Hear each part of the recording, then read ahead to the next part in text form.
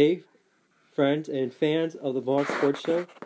This is ZG Hawk, joined by ZG Benny the Bull, recording on a beautiful wintry day here in January.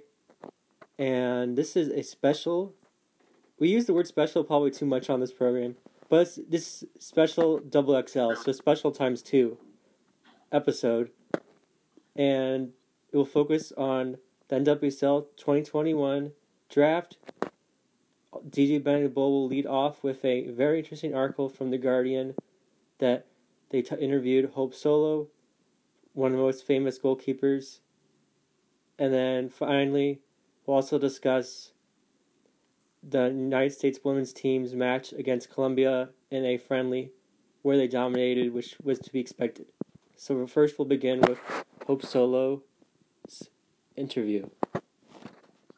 As a preface, that let's be real, today is a special day, and not just any ordinary winter day, January. It is the 20th January, which is traditionally the day where a certain event happens, and the ceremony of the day is Inauguration Day.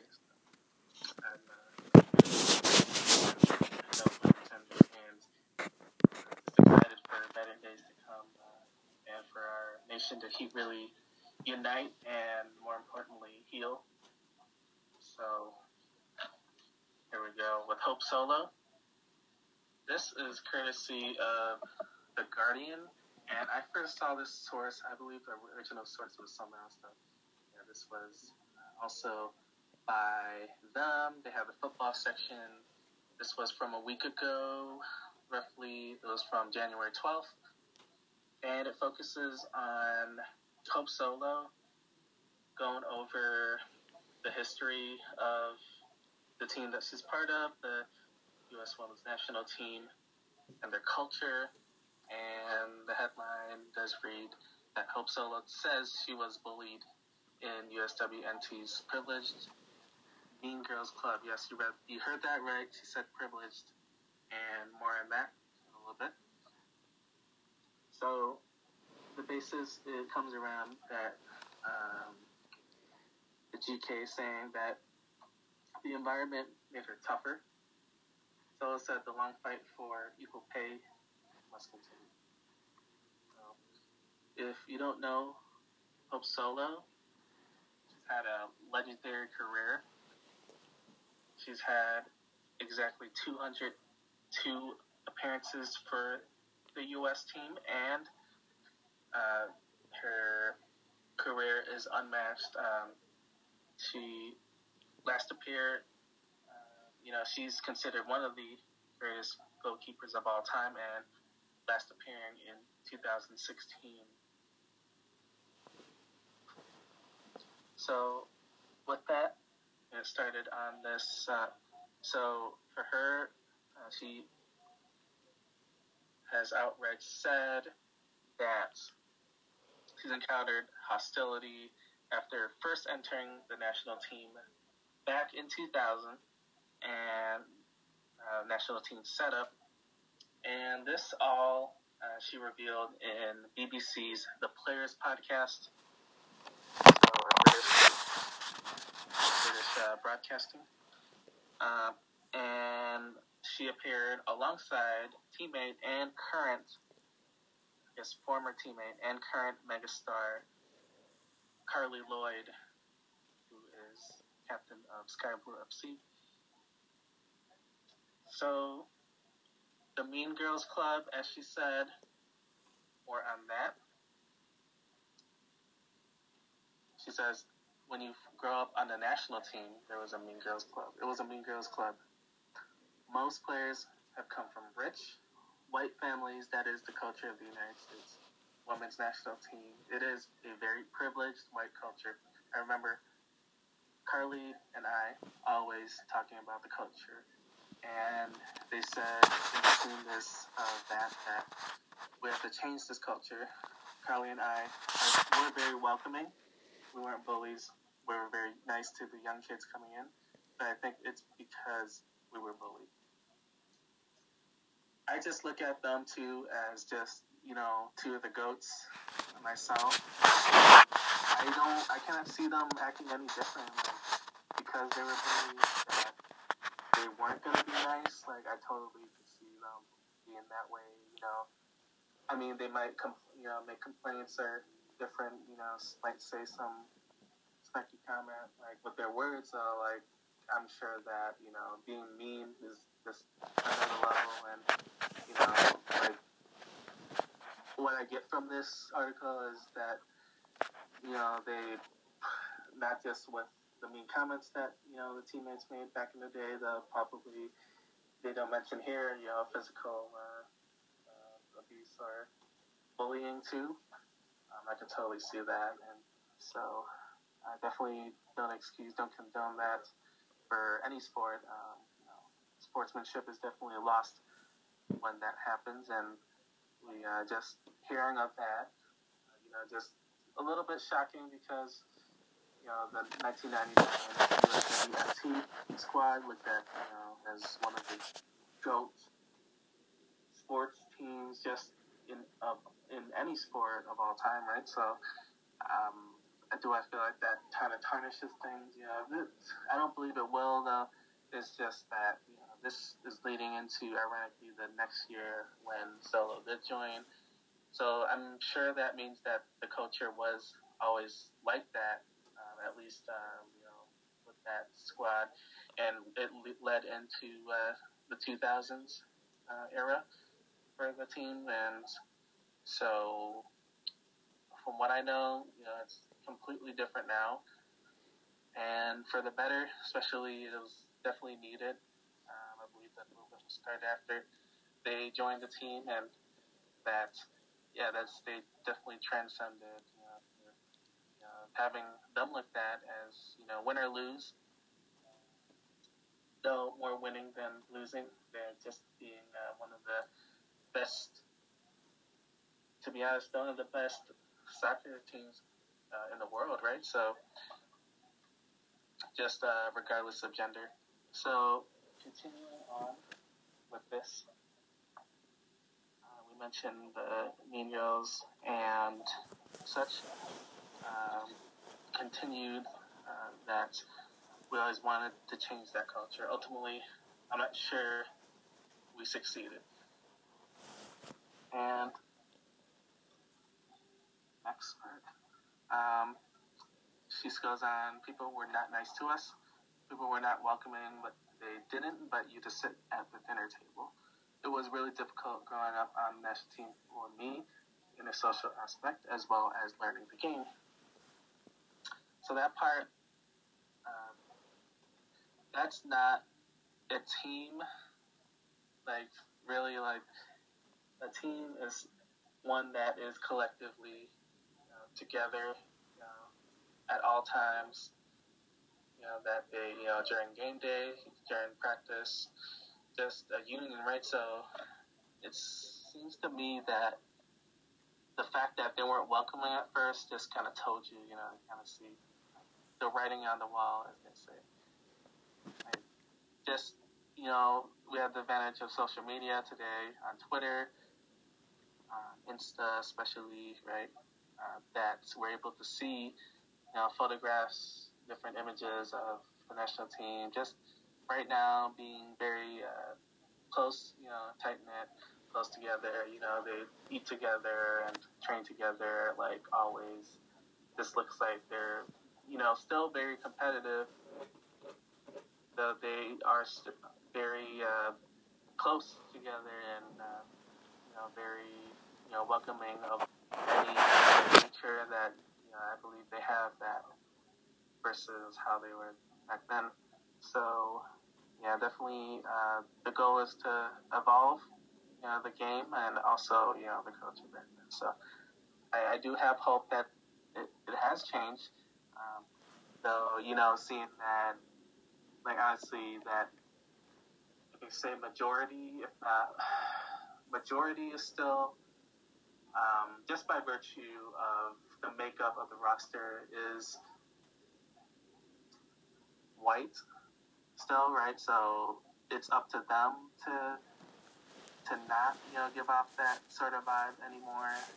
And I believe they, we've seen like major changes. Probably not completely. Who knows what goes completely on behind the scenes, though.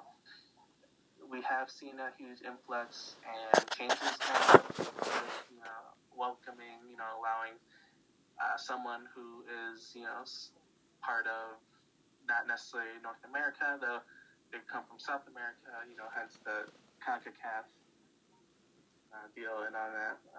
We've had like South American born athletes be able to sign with the team. And those recent changes make the team. They're not part of the National Women's Soccer League yet. They're able to join, and they're considered foreign or just like international star still. So technically, it's really one nation, one team. So regardless of background, I believe that's a good move. That they have been progressive and just, as some say, they can, they want to have anyone they could take, though. Like, that's how the NWSL works. In terms of national teams, I do enjoy that they've been more welcoming, being able, like the chemistry, that's another deal, but just being able to be respectful and right. just eliminating the bullying, that's what we need right now, right? So. Well said. I think that's a great transition point. I have more on this stuff because it does have more issues that she mentions. So, I'm going to go on to the next part. So, for her, like I mentioned off air, that she says the tough environment on the national team wasn't entirely detrimental. So, on that, she also says it is a much more open and welcome environment now. So, like I said, easier transition. I also don't think it helps build character in a lot of these younger athletes. They do have the road paved for them a lot of the time. I have a lot of older coaches, close friends of mine in Division I soccer. A lot of them don't know how to coach the younger generation anymore. So, yeah, I guess there's that invisible line, how to kind of, cinch it in, right? Like, your coach, like telling them, the hard way if they, make their mistakes versus, being like disrespectful, while being respectful at the same time, right? So, just you cannot push them the same way you used to. And, being very competitive, somebody like Carly, you have to cater to them. It's a completely different environment. I don't think it's always a good thing. And creates some softer athletes. I'm actually with her on that. As rough as that sounds, it is reality, right? So I still feel like you still have some of that is all right. Just don't be a bully, right? So that competitiveness, that like edge that you kind of push is just fine. Just set it in that way. And so, what's her advice to the players? She said that tell these young players, you guys have it a bit easier. It is much more of a welcome environment for them to come into now. Before, you were fighting, clawing your way up. So yeah, that's what she means. They made the fact that the teammates made the road to succeeding within the team harder, and that is toxic, if you ask me. So that's what made the team great for so many years. It was not easy. So with that, Lloyd, like I said, Sky Blue FC. She's made 300 appearances for the national team, and she admitted she had been reduced to tears by other players when first jumping on board on the national team. As upsetting. And then Solo said that the environment did help toughen her up. So the next part is, so Lloyd, I believe that I had didn't ever have a shot at ever earning a starting spot in 2017 all the way up to 2019. And it's incredible that in 2019, I know she was taken out of the starters lineup for some reason, and that was a Coach Gill move. I believe that was. I know that they want to give the younger players or the newer players more of a shot, though. Like, you don't put out one of your best players like that, especially when, this kind of, I guess, the changing of the guard, like, really, it's, you need someone like that. So, I mean, at that time, they had Rapinoe, they have Morgan still, for the last time in 2019. I don't believe we'll get, Morgan on for a while at this point, though. Yeah, like, completely, they had more than one option, let's just say, right? So, it was all right. They're, like, under, Coach Vlatko right now. She's in, she's back in. And so, that's the right move.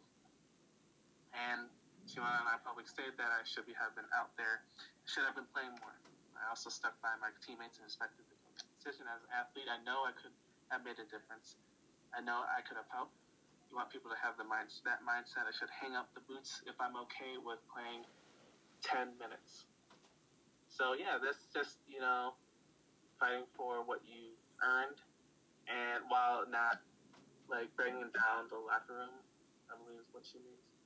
So, just to cap it all off, after Lloyd's 300 caps, the national team I mentioned, that just a quick brief is that what the real fight is for the U.S. women's national team.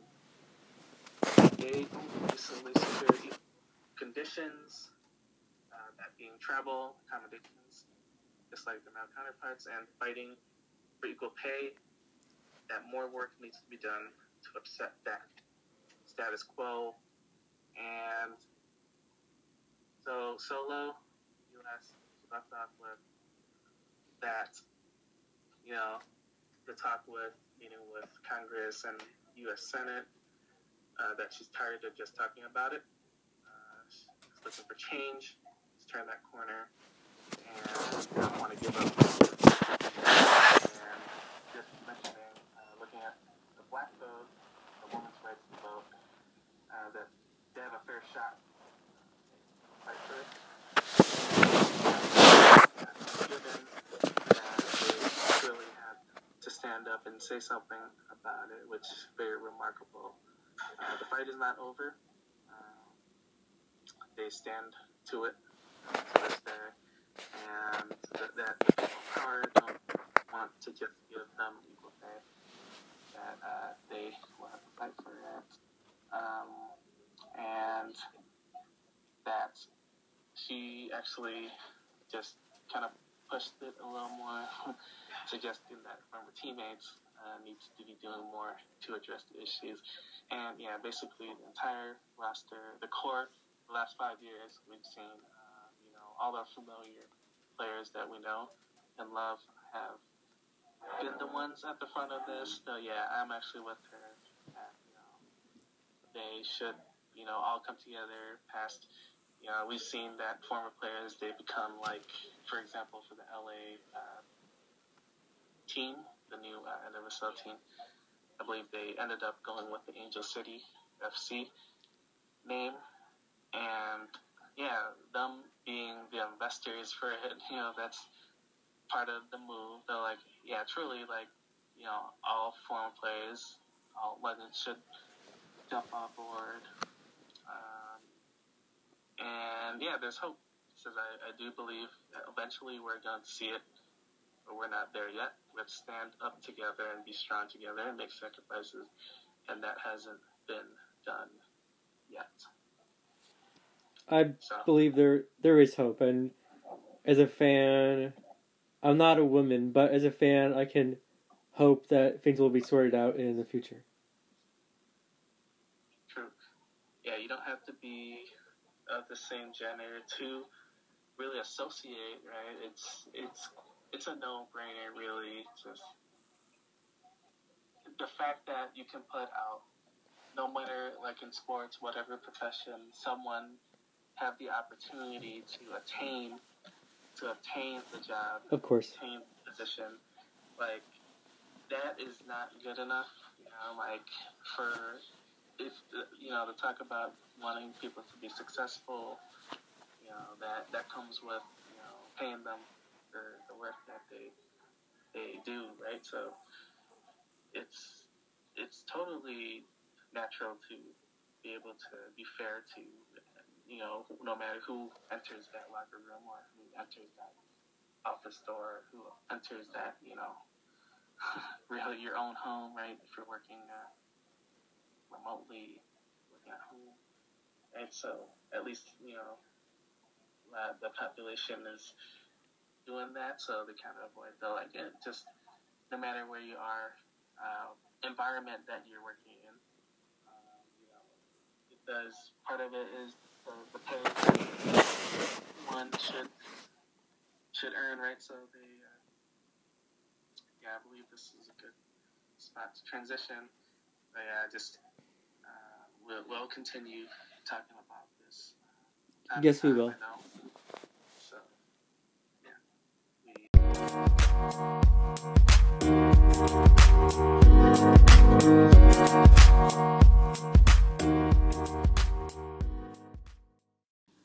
All right, we just finished the very enlightening and a subject about women's soccer. I honestly had no clue that the toxic nature was going on behind the scenes, but DJ Benny the Bull, the very skilled researcher he was able to find this Hope Solo article and bring it to light.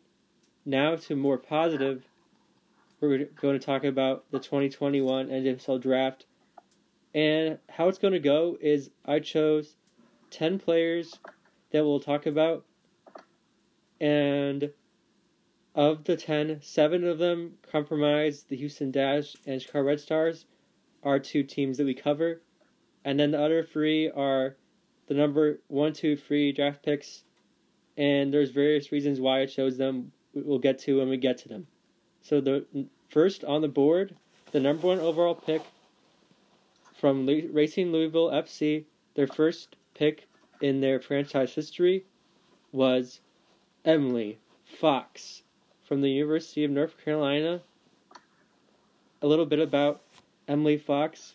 Tar Heel. She's a Tar Heel, like Kobe White, Michael Jordan, all the big names, the storied history of University of North Carolina.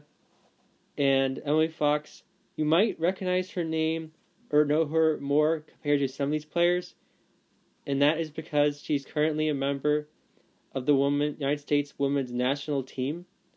Yeah, and she has been part of the under 20s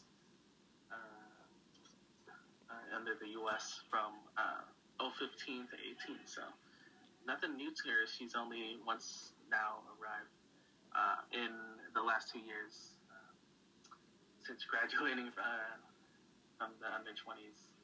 And at that time, she made 33 appearances and had 3 goals. So she's definitely a familiar face. Yeah, one of the youngest still part of the team.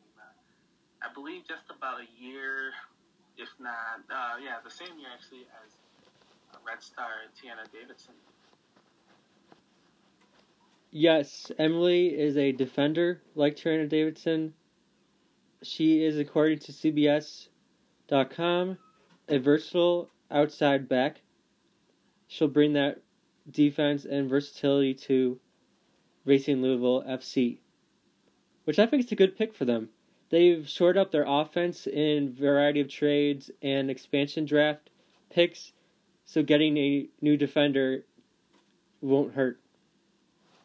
Absolutely. Joining Savannah McCaskill and many others. Yuki. Yes. MVP.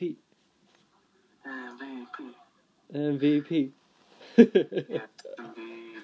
Love that chant. I'm sure somewhere Montel Octavius Porter, one of my all-time favorite wrestlers, MVP, is somewhere smiling.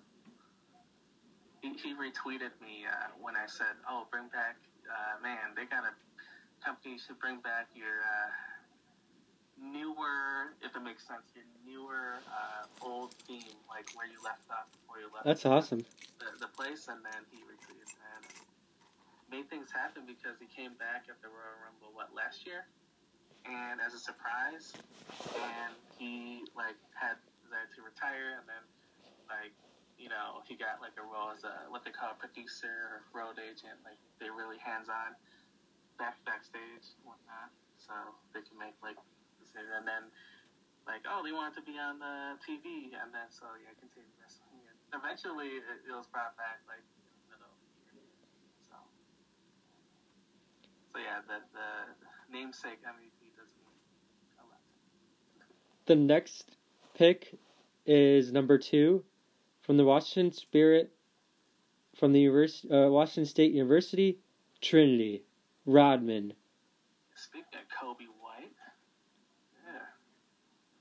How about a Bulls legend?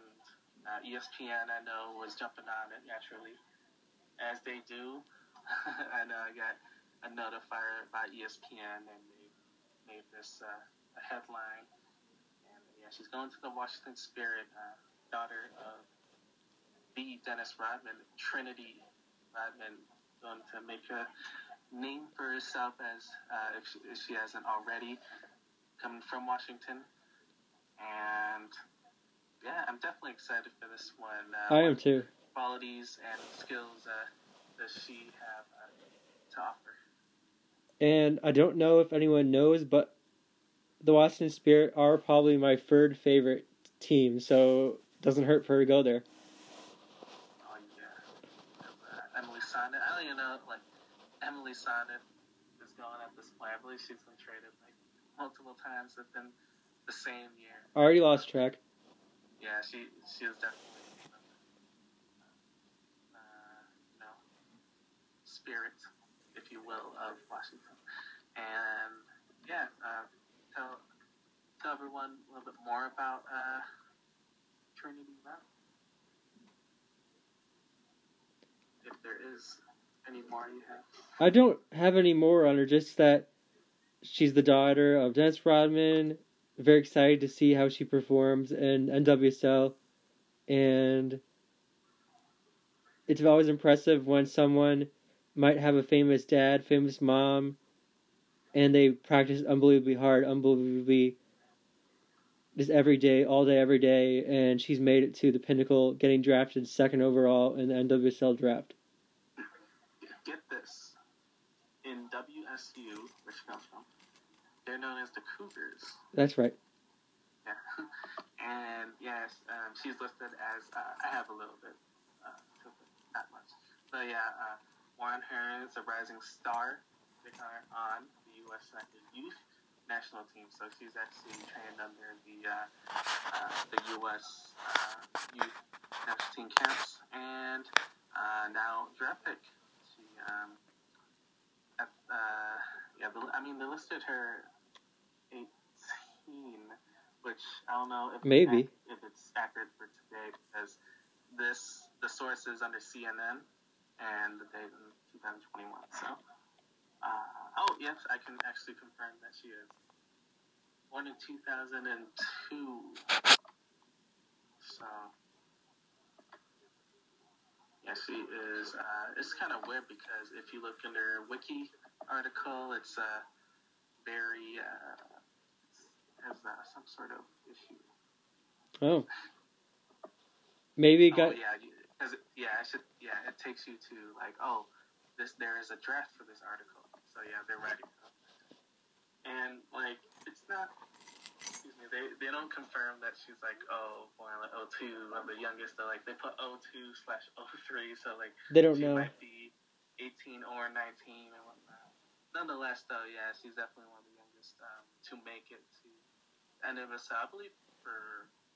I don't know the longest, because I know it's a common thing in Mexico, internationally, even in Europa, in the European leagues, Premier League, probably less so in Premier League, though, yeah, just in the European scene, Australia, you don't be shocked that you find players that are just barely out of high school,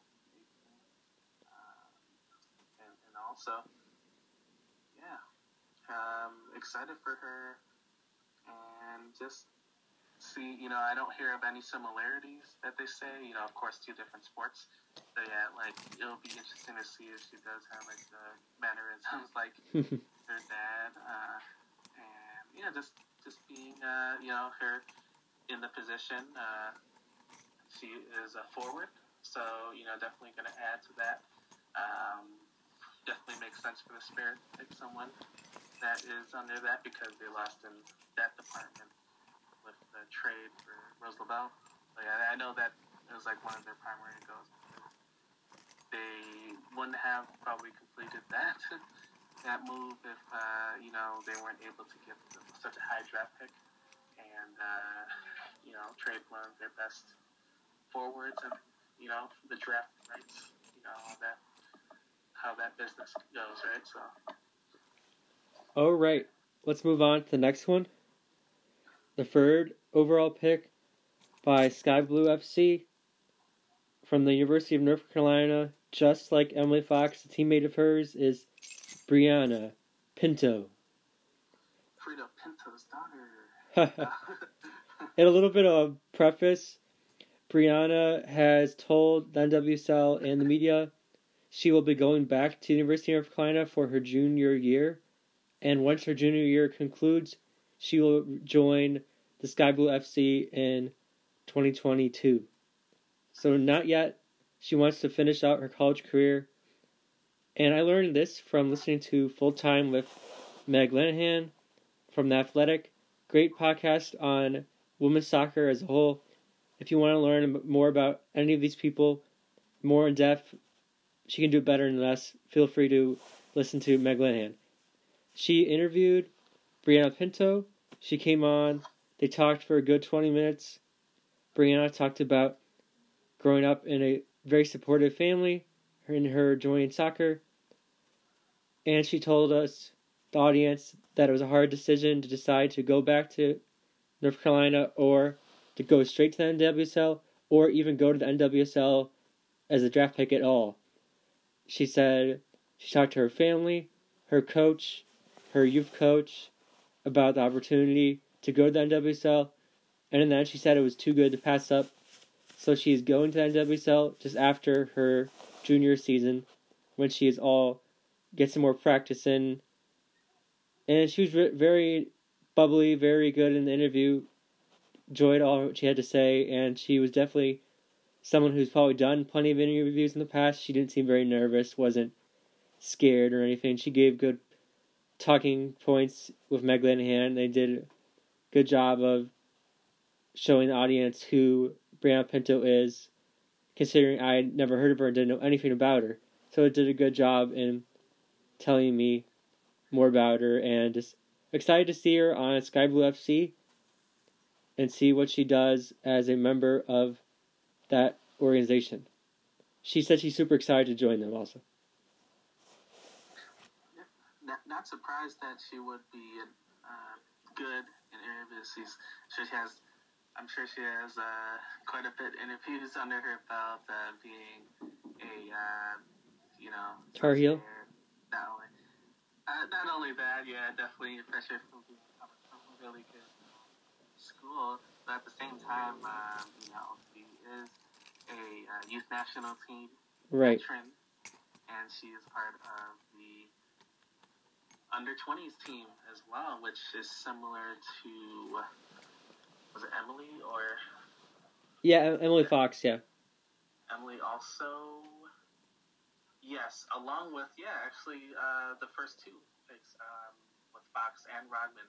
So, they've had to have cross paths before, and just, being cut in under the same spot. Then, of course, just like Fox, I'm sure she knows Fox really well in both of those environments naturally, right? So, just another one of the younger players just entering right off, which most are, between that the 18 to 20 range, really. So, like, yeah, they represent that segment, and the fact that she is also was 2019 USSF Young Female Player of the Year. Shows a lot of promise for Sky Blue, as they have quite shoes to fill in there, just place to fill right there. So, so she having yet to even graduate university. That's amazing. And she actually, during the 2016 Under-17s World Swim Cup, going back to all the way to those times, even younger, she was actually 2 years younger than the age cutoff during that time. So, there was actually a article that did pop from February 2020 by U.S. Soccer, where that said that, the youth veteran has a laser focus on World Cup birth and beyond. So, she definitely had sights set on success coming into the NWSL at some point. Naturally, being, most players that are under national, status, if you will, they do also play in the National League, right? So she, already having that national team experience, so to speak, really made her a fit under, not only a new era for Sky Blue FC, having one of the top picks and filling a void, at the same time entering the most competitive league, women's soccer league in the entire world, right? So, all right, excited as well. The next one we're going to discuss is the number 7 pick, which was a trade. The 7th pick for Chicago Red Stars, they traded with the Portland Thorns FC. The Red Stars had the 6th pick. They moved down to 7th pick and selected from Stanford, Madison Holly. And this one's good for me. Big fan of Stanford. I went to Stanford, visited the campus many times, seen the Stanford Art Museum. I went to see Andrew Luck play against San Jose State. That was one of my biggest fun moments, getting to see Andrew Luck take on San Jose State years ago. And how old was he at that time? It was the year before he joined the Colts in the NFL. So he was like 24, I think, or so. Not to be confused with Drew Lock. I'm not sure. I'm not sure. You have to check how old he was. I want to say he was like 23. So. Oh, you said, all right. So, well, 2012. That means that he was, 23. Okay. 23 years old. Yeah, that was awesome. Which is, relatively as you are right now. And Prime.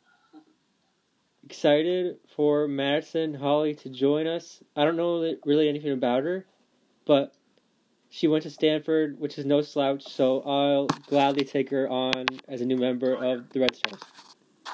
Yeah, she looks like she's very nice. I did see her during the interview. I was actually tuned in live on Twitch. Very interactive platform to have, and smart that the league jumped on that. When they signed with them and CBS Sports at the same time. And so a little bit about Haley. Besides being 7th overall for us, it comes from Stanford and it's from Dallas. And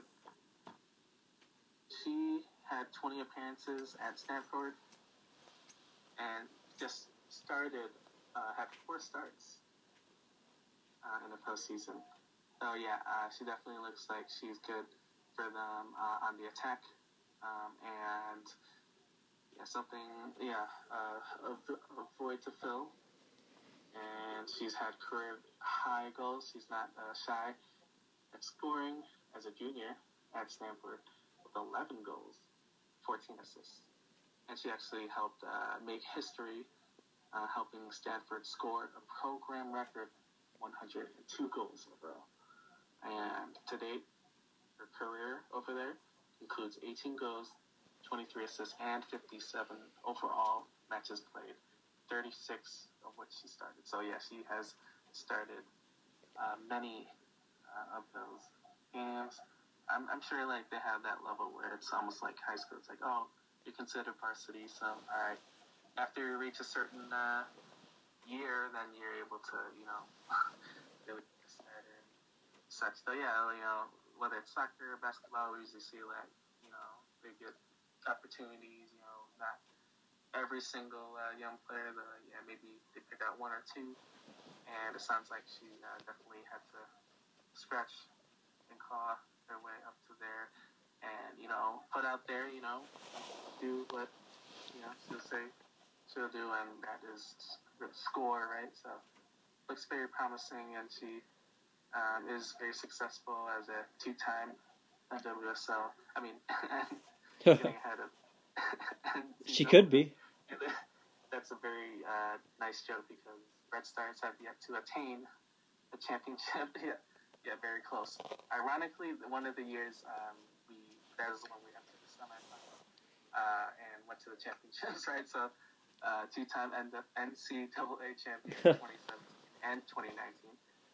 2019, and three-time Pac-12 champion of the same years, all the way through, right, for 3 years. And serves as member, you guessed it, under the under-20 national team for the U.S. Now called, actually, as of, I believe it was like a month to the day that during that championship game for the Red Stars with the Courage. And she was called into the U.S. national team camp. So, yeah, she is no stranger to, a huge leap from college. And, yeah, I'm excited for that. She's also very intelligent as well, making first teams and very good academically as well, honor rolls. And so, that part of that is actually important too. Just the mental, ability being there, being able to pick out, moments, especially your forward, which we add another forward to our squad, which the more the merrier. More it doesn't hurt. All right, moving on to the next one. Number 18th overall pick for the Chicago Red Stars from the University of Santa Clara, Kelsey Turnbow. This one also is fun for me. Santa Clara, local college where I was growing up, Santa Clara County. I'll know about University of Santa Clara. And great to see the Red Stars get a California local, Kelsey Turnbow. I assume that she was a great interview, DJ Benny the Bull. Am I correct? Was she likable in the draft talk? I say so. You never know, though. Yeah. No, you never know. Most of the videos are very much very nice and humble. If I wasn't mistaken, I believe it was her. I believe it was one of the later draft picks that was had this like sort of scandal that Whoa. Nothing like too horrific, though. Like just something brought up in the past that was shared among, and they apologized. I believe it was someone else, but not her. Yeah, definitely one of the Red Stars. Not to take away from her, doubt that was her. Yeah, she comes from Santa Clara, as CJ mentioned, from Scottsdale, Arizona. And so, did you have anything more in terms of the track? No, I was just ready to move on to the next one when you were. yeah, just a little bit more about her.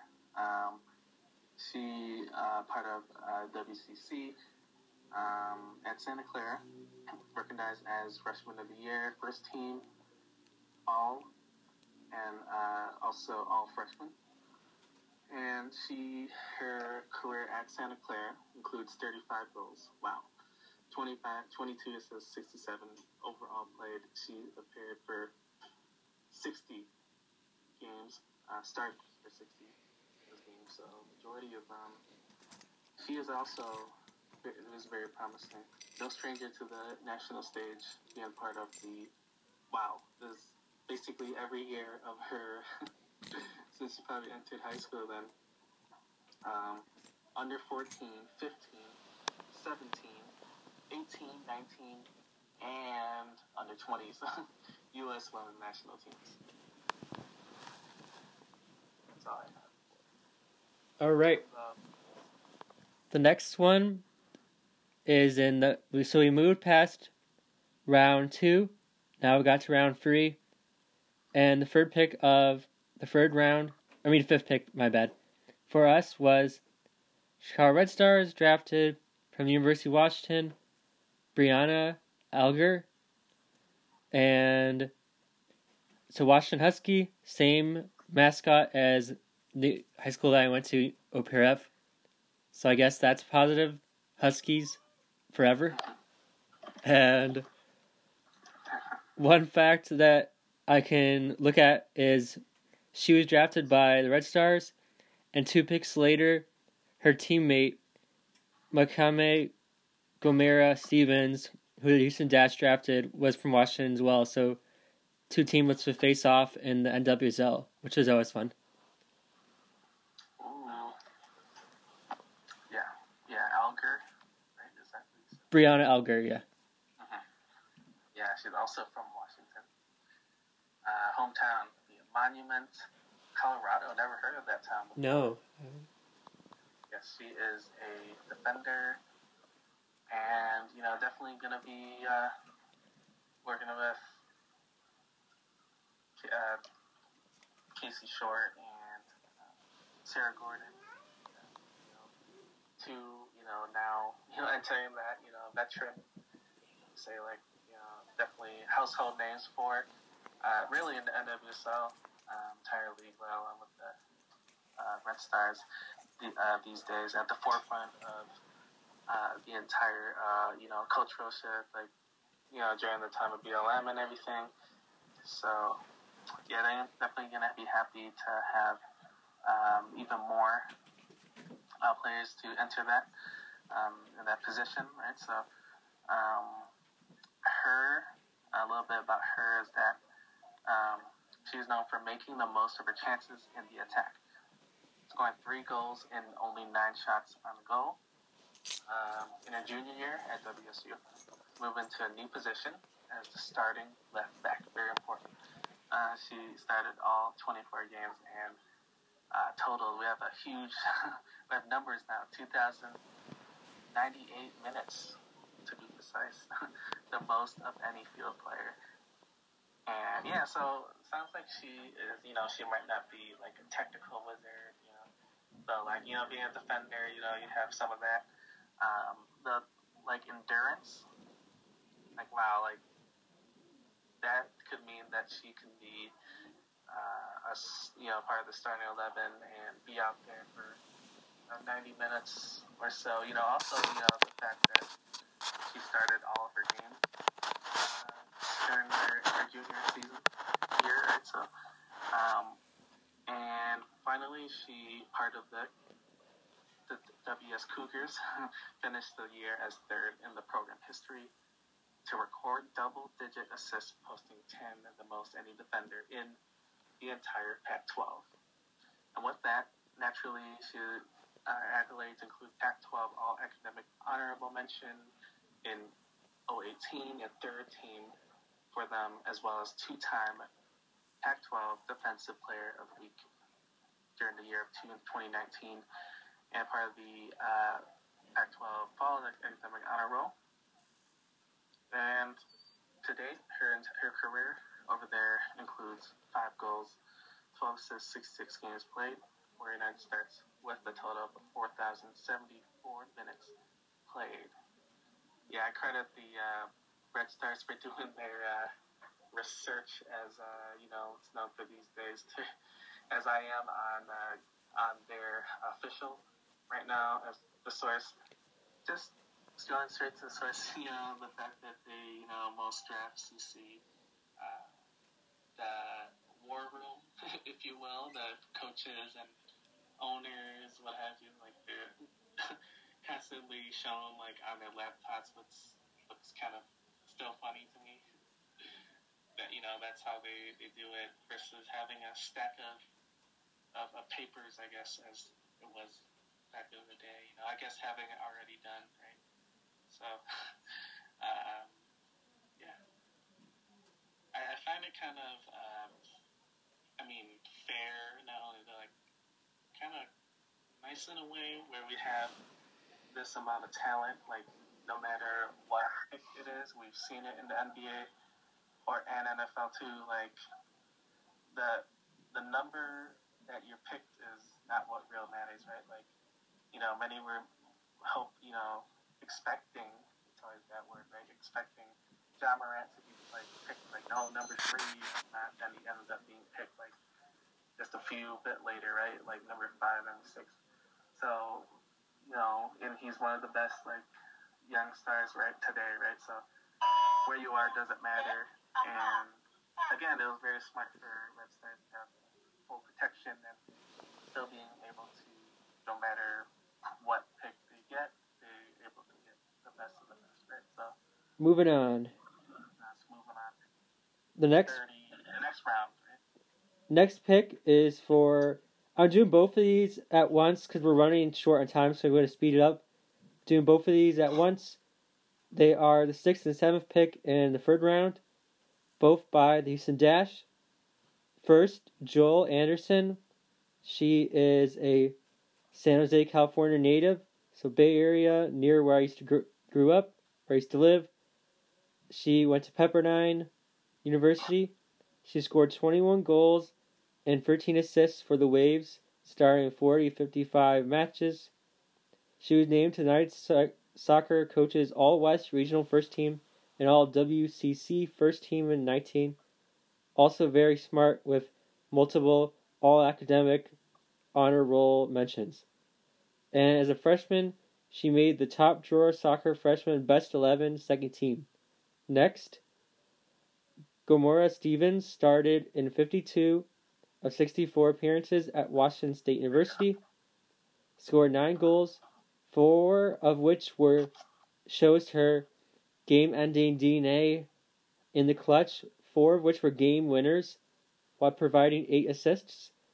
The Hawaii native became the first player in Cougars history to be called into a U.S. women's senior national team camp in December 2019.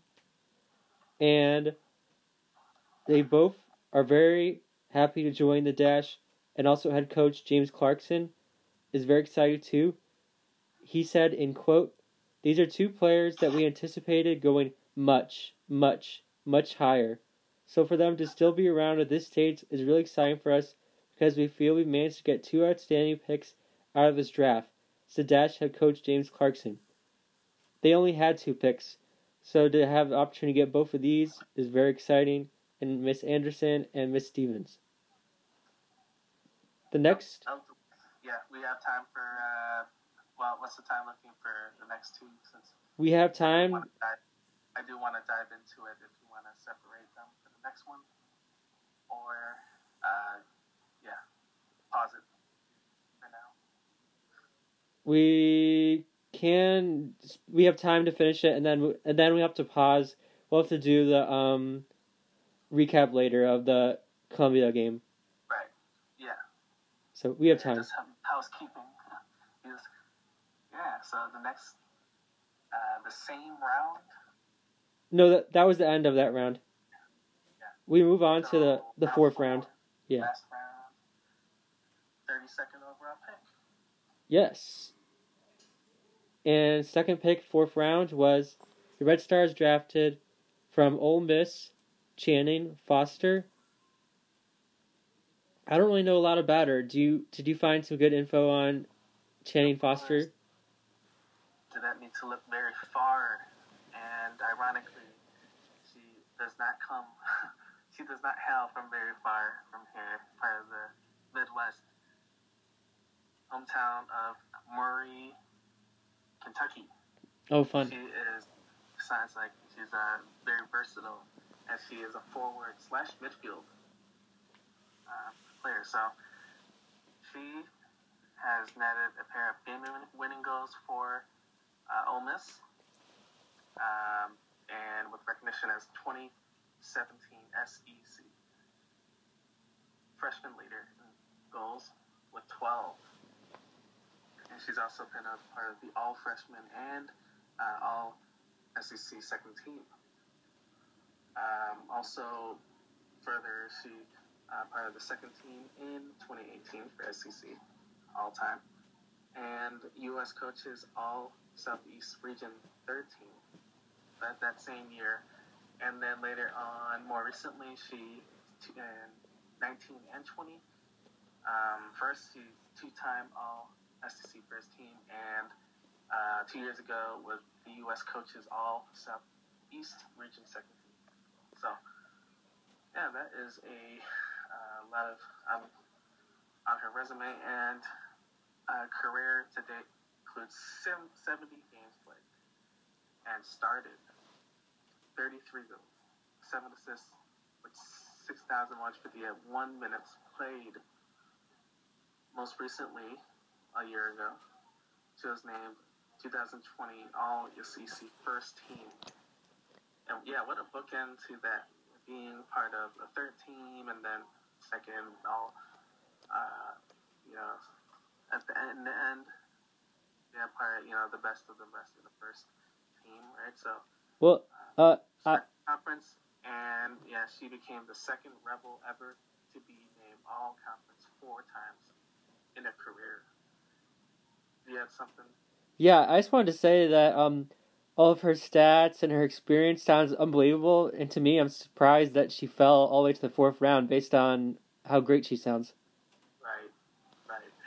I believe it's, obviously it's a pick, so for them, I feel like the NWSL draft is very much probably the most fair. We don't always get the hype like, oh, this person, this girl is gonna be like expected to be first overall, or right.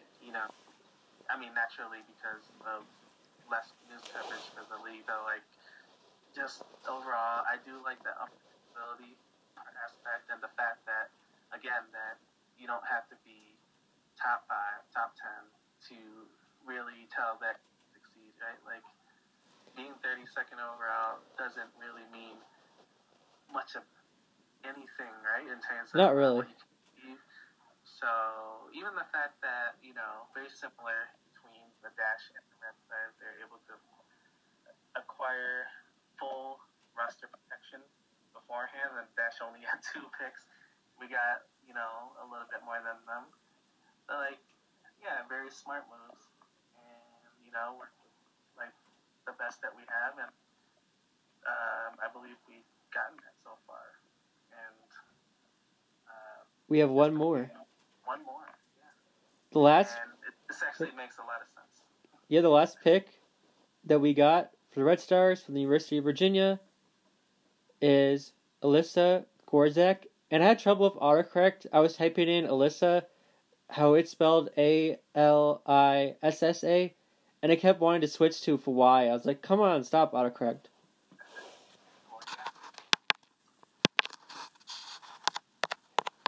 Did you find a good... Well, actually, you did find a good. So, what do you have on Miss Gorzak? Yes, so not only is she from, she has from the U of V, she resides in Naperville. Oh, wow. She's from Naperville, Illinois. Awesome. And you guessed it, she's a forward. Well, we needed that. Loaded up. Yeah, so that's amazing to see this. And this development that as she launched, when she first entered Virginia, the career launch seeing action in all the 22 matches, with starting all of them except for one, so 21 of them. She's earned an ACC all-freshman team selection and third team of the same type. Most recently, Gorzak played in all 22 matches, there it goes again, during the 2019 season. So she started with that, and I guess they've kept a tradition with like the number of matches they play. I mean, it's nice that it's like it all stopped at 2019, like all they could do before all the different cuts and everything. That we cannot do all traditions, during this time in sports. That so far it sounds very promising. And playing during that year, and was also named AWC Academic Honor Roll. And to date, her Virginia career includes 5 goals, 13 assists, with 82 games played, 40 starts, and a total of 3,988 minutes played. And Leslie, she's a 2-time NSCAA Youth All-American. She served as a member of, you guessed it, the U.S. under-18 and under-20s women's national team, and was a member of the U.S. under-20s women's national team player pool. She might have not played in the under-20s camp, that part of the camp.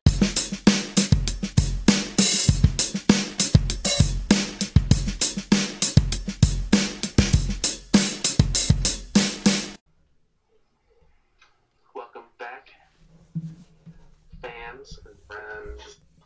We're ready to dive into the U.S. Women's National Team. Some more soccer for y'all.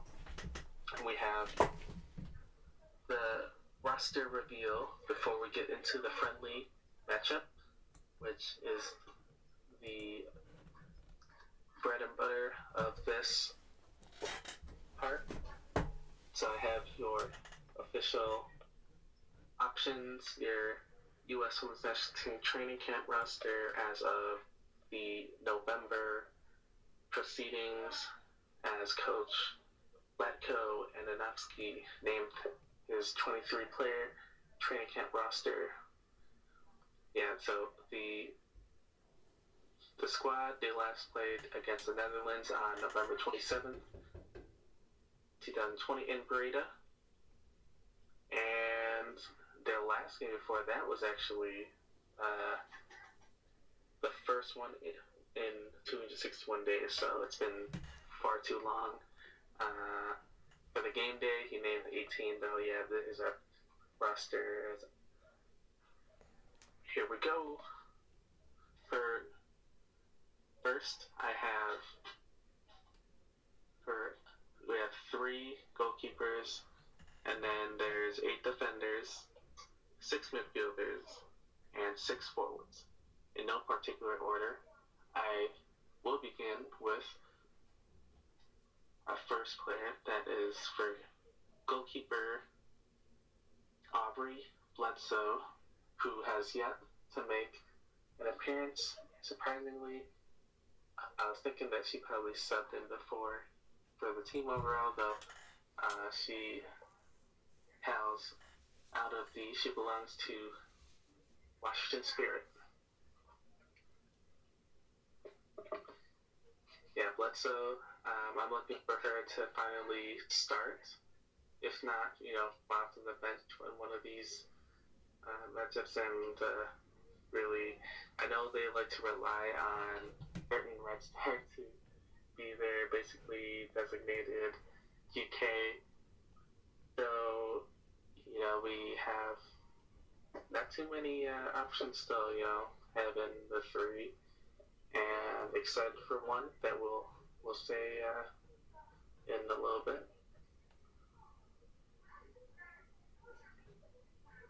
Yeah.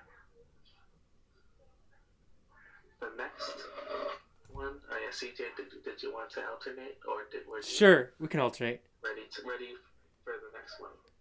Okay, and this is on my. We're on different sites, so I'm just gonna name the next one that I see. So if it's not the one you see, then I apologize, and that is Yeah. Jane Campbell, Oh yes, definitely. That was actually the same. superstar of Houston Dash, helped us win Okay. the Challenge Cup. Jane Campbell, what can you say? She is amazing. And she's actually returning to the this squad. That's She's right. made 3 appearances. Yeah, she was on the Netherlands one. Right. Yeah. Next is Miss Clean Sheets, megastar, one of the best in the world. Another GK, Alyssa Nair. No surprise here.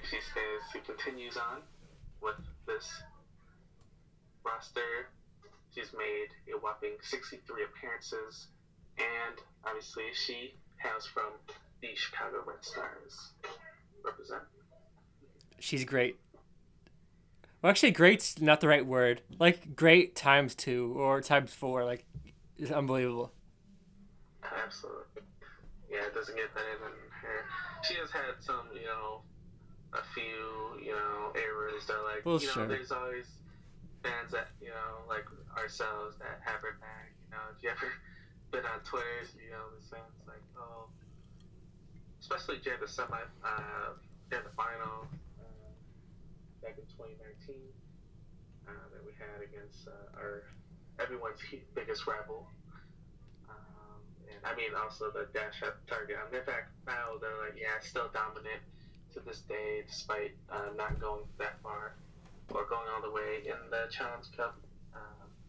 That is versus NC, and they've thrown around the saying like, "Oh, being a goalkeeper is the loneliest job in the world." After which, we didn't get a single, she was scored on some, like, many times, couldn't quite defend, get the ball out. And, after the match, it was sad, like, Alyssa just sitting at the goalpost and, very, very shocked. And, hands on her head. And, I would agree that it is quite lonely up there. And, I mean, prop stars for attempting, the few times to actually go on the field, leaving the goal open and attempting to score for I believe she was successful once. So that's amazing seeing that by her, and also the fact that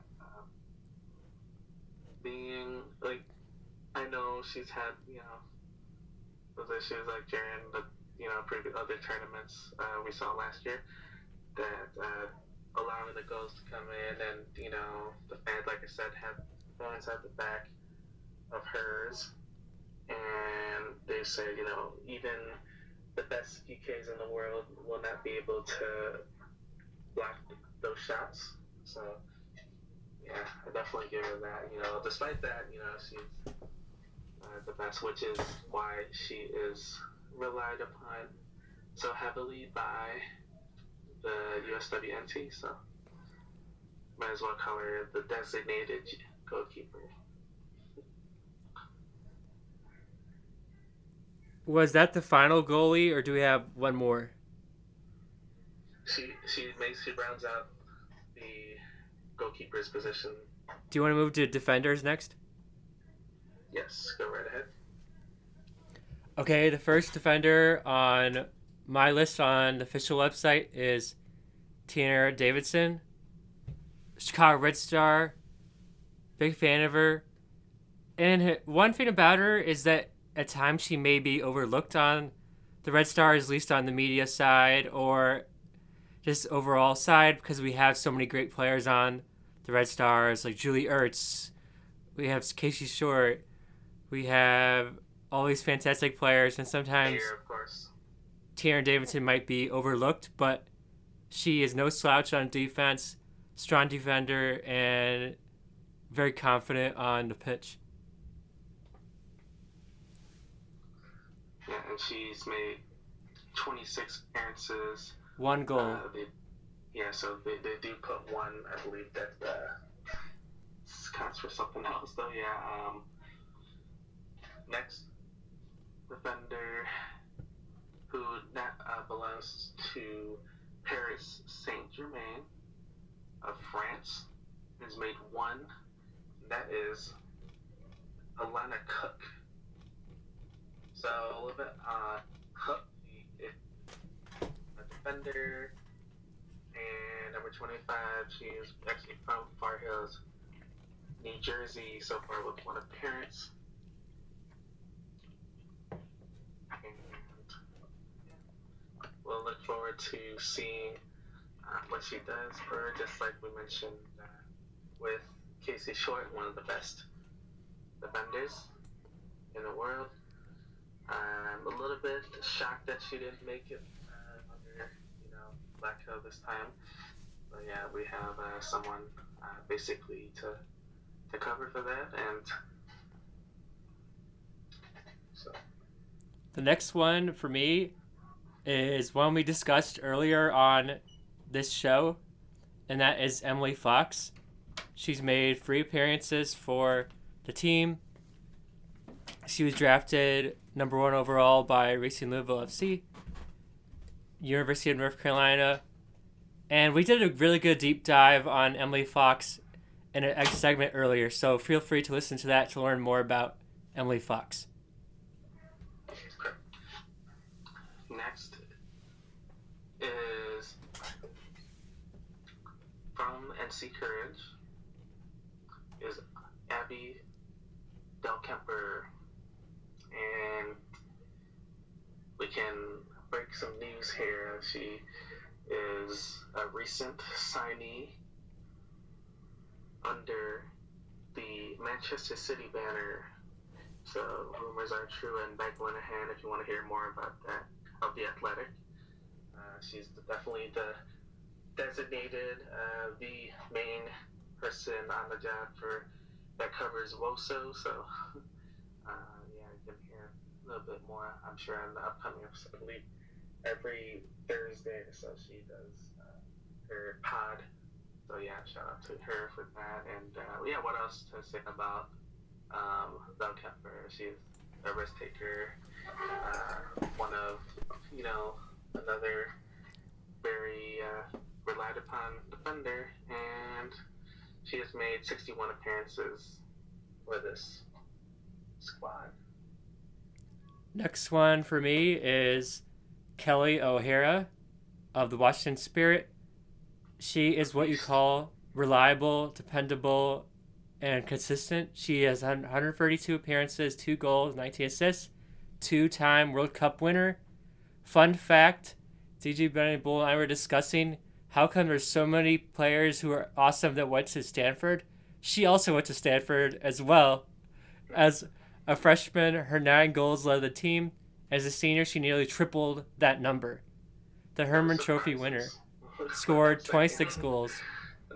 Also on top of that, familiar face too. So, again, like the way that they are, like, I guess their instincts is like, from education, where they come from, right? So, it does have something to do with it. You could say skills out there, like just instinct. You know what I'm saying? Like the timing, the timing of certain moves and instincts and all that. Like, I believe you cannot really teach that, like, while you're within a matchup, while you're on the pitch, right? So, like, just having those instincts and, being able to, whether it's make your opponent or being able to, quickly capture, a pass that was, a bad pass or whatever, those things you cannot teach, right? So, like, having someone like her coming from there, it's no surprise that you're able to, act on those different key, maneuvers, and take advantage of opportunities, right? So if nothing else on Kelly, we have the next defender, and that is the Crystal Dunn. She recently was traded to the Portland Thorns FC, and my second favorite team. And so with that, she is definitely irregular within there. She's made 104 appearances. Now again, they have this basically divided, so was unsure of what is meant. But yeah, they have like 104 over 24, for example. So I am the impression that that means the number of goals that were scored. So I'm thinking that that's what it's supposed to mean. Either that or the number of starts that was made. So. All right. See that? Yeah, Crystal Dunn. Don't know too much about her. She number 19. She might be small, 5'1", but yeah, she is definitely very subtle on there and very one of the most focused players that you'll ever see on there. So I can confirm that does mean the number of goals. So she's had a whopping 24 goals during her illustrious national team career, 17 assists in a World Cup. That is part of the 2019 squad. So another one, very versatile and ruthless, as they describe her. And she actually went to UNC, continues to be a threat on the outside midfield, forward, and also, again, that versatility, even in attacking center mid, which is actually very crucial, because that's basically one of your playmakers. That's as described professionally as your playmaker, or designated playmaker. Yeah, I know she was last listed as Courage, though. Yeah, now new addition to the Thorns. Let's see. All right, the next one I got is Ali Krieger of the Orlando Pride. 107 appearances, 1 goal, 9 assists, 2 World Cups. Fun fact, her nickname when she went to play in Germany after graduating from Penn State was Warrior Princess. Krieger in German means Warrior Princess. And when she went to Germany, she did not know German. She didn't know anything about German culture. Her dad was German, her grandfather. So she's like, let's go to Germany. So she went there and played in Germany. And Ali Krieger, one of the best. And I'm a fan of her. And yeah. She's still on the Orlando Pride roster. So yeah, she's been one of their franchise players for a long time. But for the longest time, still technically Alex Morgan. Sure. Along with their best friend, that is, who we'll mention again in Ashlyn Harris, right, which is the captain. Right, so. All right, let's go on to the next one. You know that you're a special, one of the best GKs in the world when you're able to be named that, right? So, very similar in Jane Campbell and all that. So, all right. Next, I have who's made only a appearance. This was during the sub, I believe, last or nearly 2 years ago, Margaret Midge Purse belongs to the Sky Blue FC. If you don't know too much, I still don't know too much about her. I know she is a household name within NWSL. So yeah, her has actually made 2 appearances. And real quick, let's see if there's anything else. Yeah. So yeah, we'll see what more she will do. And yeah, she's actually also newly acquired by them as well. So definitely stood out during the Challenge Cup as Sky Blue was, going in the underdogs, not known as a winning full team. They actually went out there and I believe gave the Red Stars a run for their money. One of their the best challenges, one of the best matchups that I've seen in my entire time that I've been a fan of the league, right? So. All right, the next one that I'll talk about is Emily Sonnet of the Washington Spirit. 46 appearances, 0 goals, 3 assists, 1 World Cup. She was the first overall draft pick by Portland Thorns. Now she's on the Spirit. Fun fact, Emily has legendary photoshopping skills and constantly has an eye out for a good joke or something gifable. The Jokester is her nickname. Look at her eye. Look in her eyes. The Jokester is her nickname according to the official website. Oh, definitely. Yeah. And she is, what they say, a bright new prospect for the national team. Yeah, on the surface, really, if you look at, a photo of her, it's like, oh, look at this veteran. Or she might have that vibe, but like, really, she's still young, 27 years old. So, when I saw that, I was like, trying to verify, that she is, and then I was like, a little shocked that she was.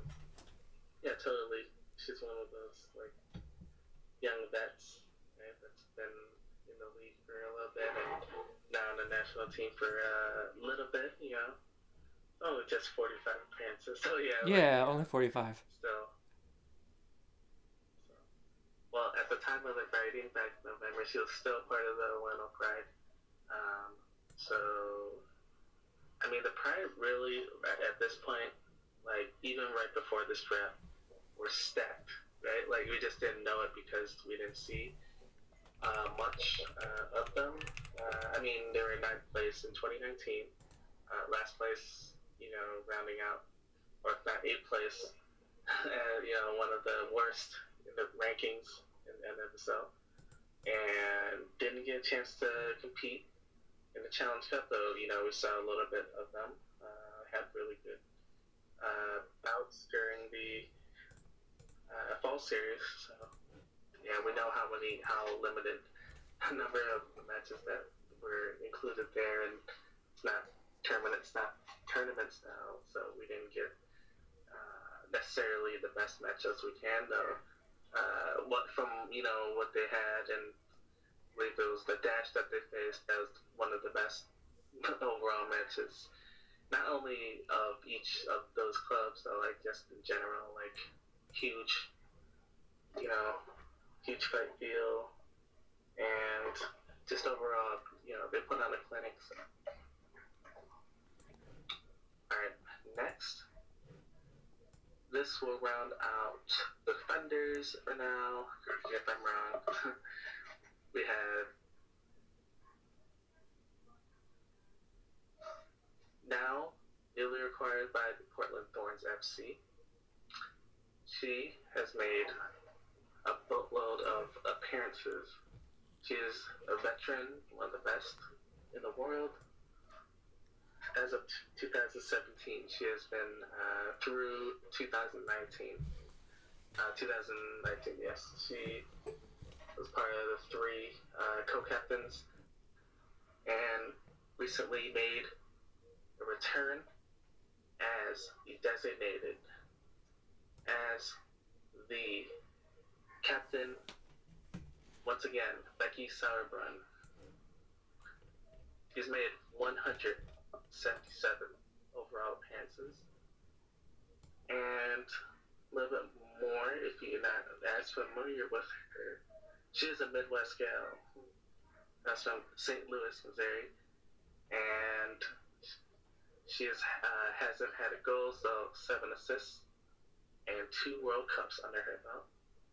So, yes, here as described, St. Louis born, Sauerbrunn won NWSL Defender of the Year 3 years in a row.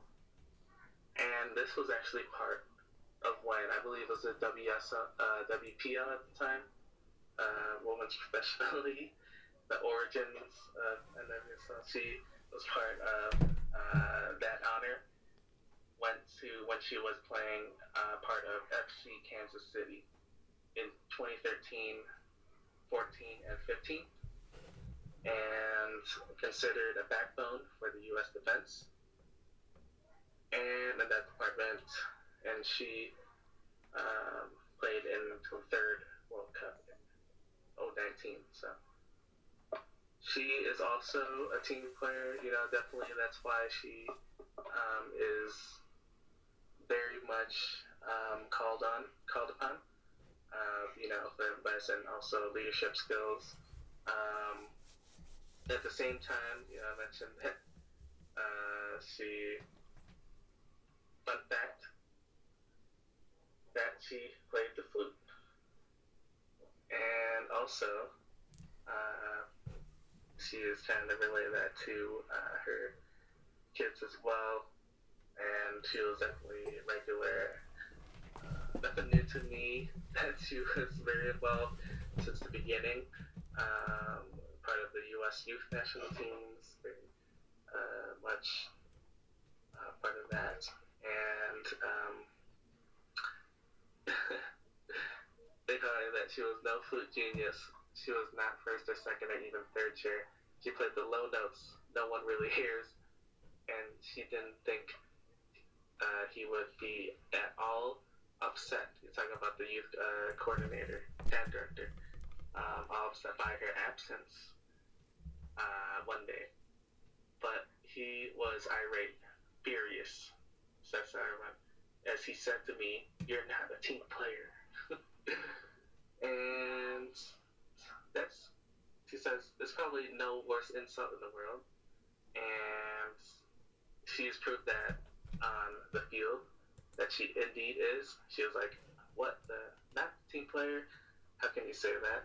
I have no future in band. I am not good, but soccer, I could have a future in. So very inspirational. I'm a team player. I just have to choose which team, the team I can actually help. Steve Swanson, the coach there on the youth nationals, and also ironically at the University of Virginia. So here we go again. Another player, legendary status, hailing from U of Virginia that we mentioned from the draft earlier, of rugby player, loves the flute story, relishes it, because of course Becky is the quintessential team player, the eagle-free backbone who will do anything for her team. So it's an amazing story, and she's definitely earned it. Once again, I wondered why she was taken off of that role. But yeah, actually good to have. I guess to be fair, like being I guess the philosophy is having someone that's neutral and made at least some appearances. There's no not to the others that are still GOAT status, though. Yeah, she was a regular last year during the Challenge Cup and made a few and the fall series. She just went out there, despite what was going on. Bearing all injuries, she simply stayed out there. And so, yeah, have someone neutral instead of putting all the, you know, I guess, stock, too much stock or too much pressure on someone that's not been in camp or practice or has played for quite a while, due to opting out, like a Rapinoe or Ertz or even Lloyd, right? So I believe that was the right choice. And what else to say? Yeah, she is All right. One of the best. Looking forward to seeing her more. Now we're moving on to the defenders for midfielders. Estimation. In an effort to speed up the process, we're going to talk a little bit, some fun facts, a little bit about them. No more long, in-depth discussions.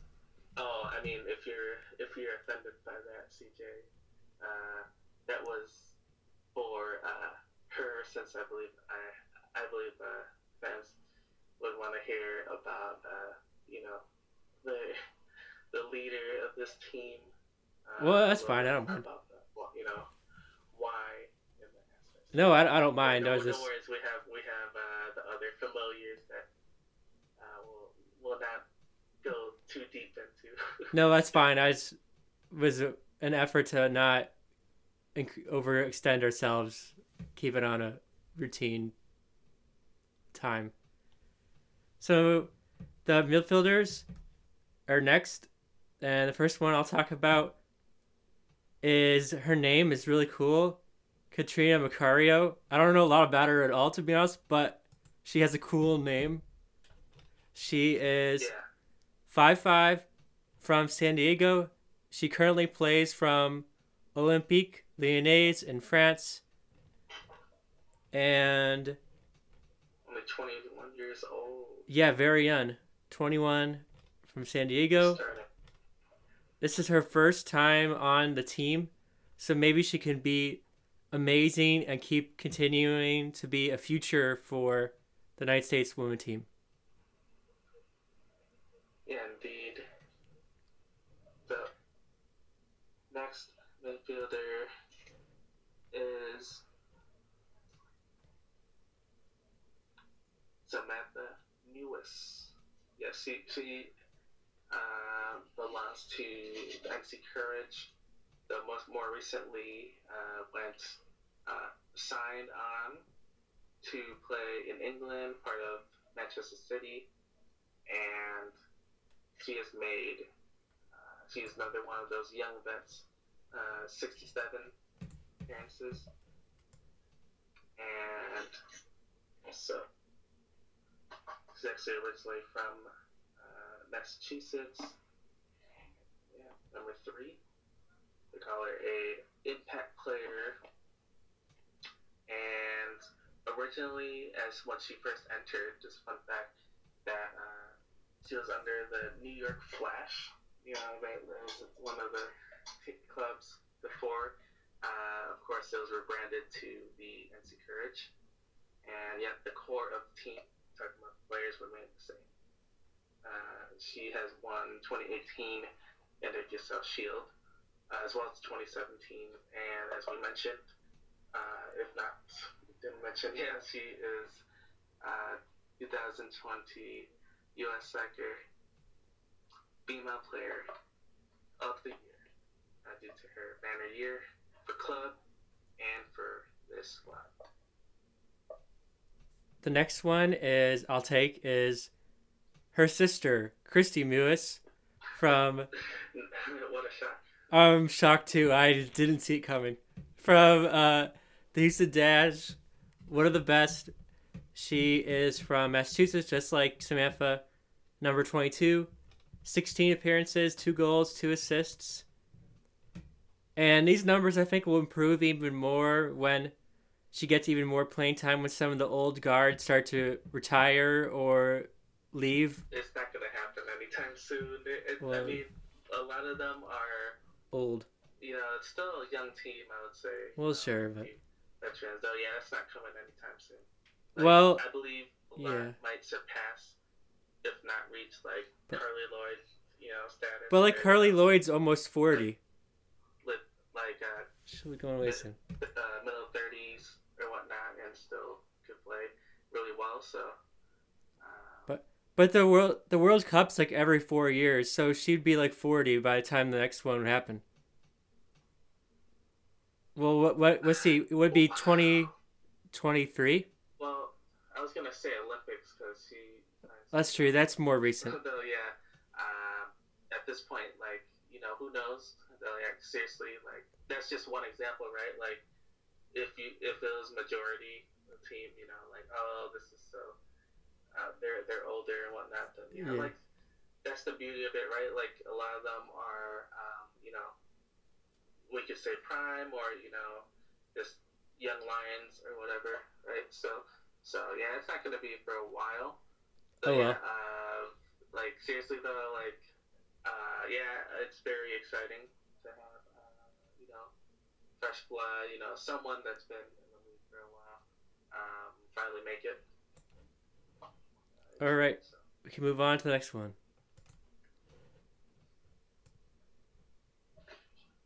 yeah. Anything else? No, just she rocks. Sure. All right. Yeah. So next I have is coming from Portland Thorns FC. She was listed as a midfielder, yet versatile, acts as a forward. That is Lindsay Horan, and her nickname being the Great Horan. I'm not reading that out. You'll be at anywhere. And to say that is very. I always get the vibe that it's nothing like arrogance or anything. Like, well, first she really is, and at the same time, some reason, like somehow I don't feel like that's like overstatement or just like that is like a probably like the best way to put it like humbly, like she really is like this person and also just gives it her all. Like you see like battle scars during like the Challenge Cup, always taking risks and everything, and still still young, futuristic, made 86 appearances, and the goals. She had 19 goals and an assist monster, 28 with a World Cup. That's from 2019, and she has that number 9, and that is considered to designate the number 9 position. I believe it's similar to they call it Miss Catskill and someone who's designated to position. Yeah, excited to see her more. Always exciting when she's on. One of the most physical players. Very similar to that Rachel Daly English style of play. So Next is maybe debatable the face of the Chicago Red Stars, Julie Ertz. It's debatable more than ever. And she is 103 appearances, 20 goals, 4 assists, 2 World Cups. Julie Ertz was named the 2019 U.S. Soccer Female Player of the Year. Julie is very good. Now that's a huge debate right there. No, she was. That's fact, not my opinion. I know. And and as you could tell, Gigi Benedict is not as a big a fan of her as some of these players. He's still a fan, of course, right, but that's not. I guess that's not the proper description. well, I am a fan of hers. well, yeah, I said you were. Even if I'm a fan of hers, I don't want to be biased. Sure. I would rather be fair, right? Like she hasn't made Big much impact appearances during the Challenge Cup and played at all. So how does she get well, much less get votes. So like earn that honor of the Player of the Year in some form or fashion is beyond me. All right, let's move on. So I mean, that's just being fair to you know to have that honor. So yeah. So that's what I have to say. Yeah. Okay.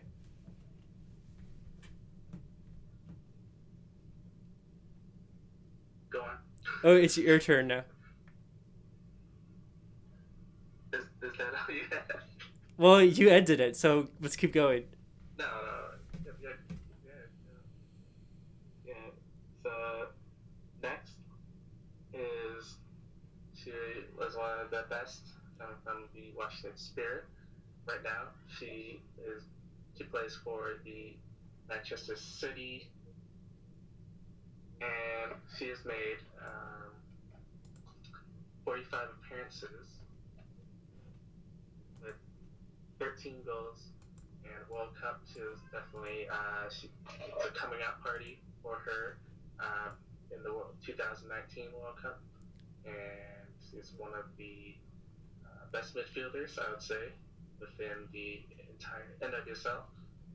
And no surprise, she would definitely become, a star.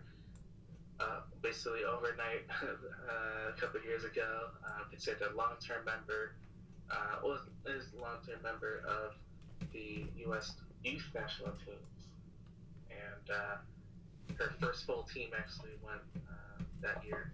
So it's an amazing story. Looking forward to seeing more. Still growing this team, and she is part of the, youth movement in that segment. All right. So. Next is Miss Loves to Smile, at least on the player profile, Jalen Howell. She is from Florida State University, 19 appearances, 2 goals, 3 assists. Midfielder number 26. And excited to see how much minutes Jalen Howell can get in the upcoming matches.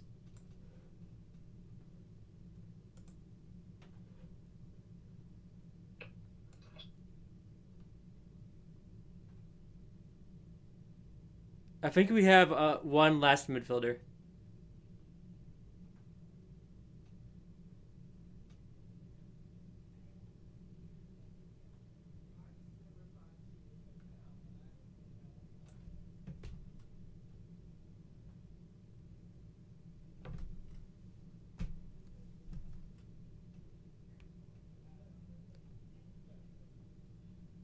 You are muted, by the way. Oh. Unmuted. I was the opposite. I was muted. If you didn't get that, Andy Sullivan. She is one of the best, and she's Washington Spirit, like I said. She's made 16 appearances and 2 assists, and she is known as the ultimate role player, and one of the youngest players on her roster when she was serving co-captain, and she is during the 2014 CONCACAF Under-20s Women's Championship in the Cayman Islands of her outstanding tournament play, and after that she's had several positions playing. She's earned a World Cup berth, and so she also has had 5 goals in 18 international games. Part of the under-17 national team. All right. Do you want to move on to the forwards?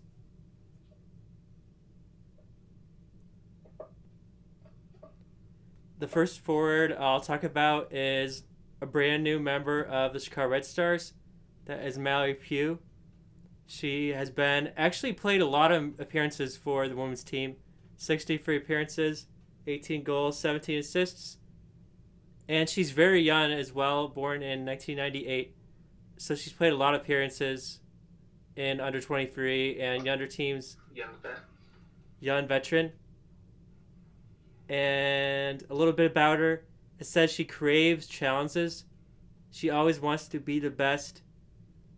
And battling against her older sister made Pugh crave challenges in hard situations.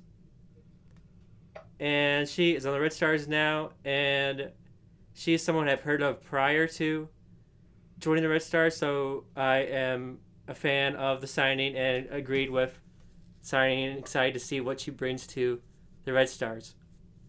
Yeah, still a rising star, believe it or not. But yeah, in the league club itself.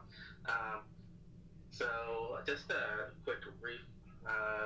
Since the November roster update, Kristen Press, still in Man United, is listed on here along with, I believe, Tobes.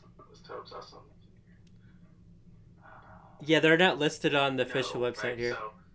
So we want to do the current. Yeah, Tobin Heath was also put up there. He's also in the same, as well as Alex Morgan, not part of the current roster, still in Tottenham Hotspur. And so yeah, just honorary mentions, if you will, that are not part of the current roster.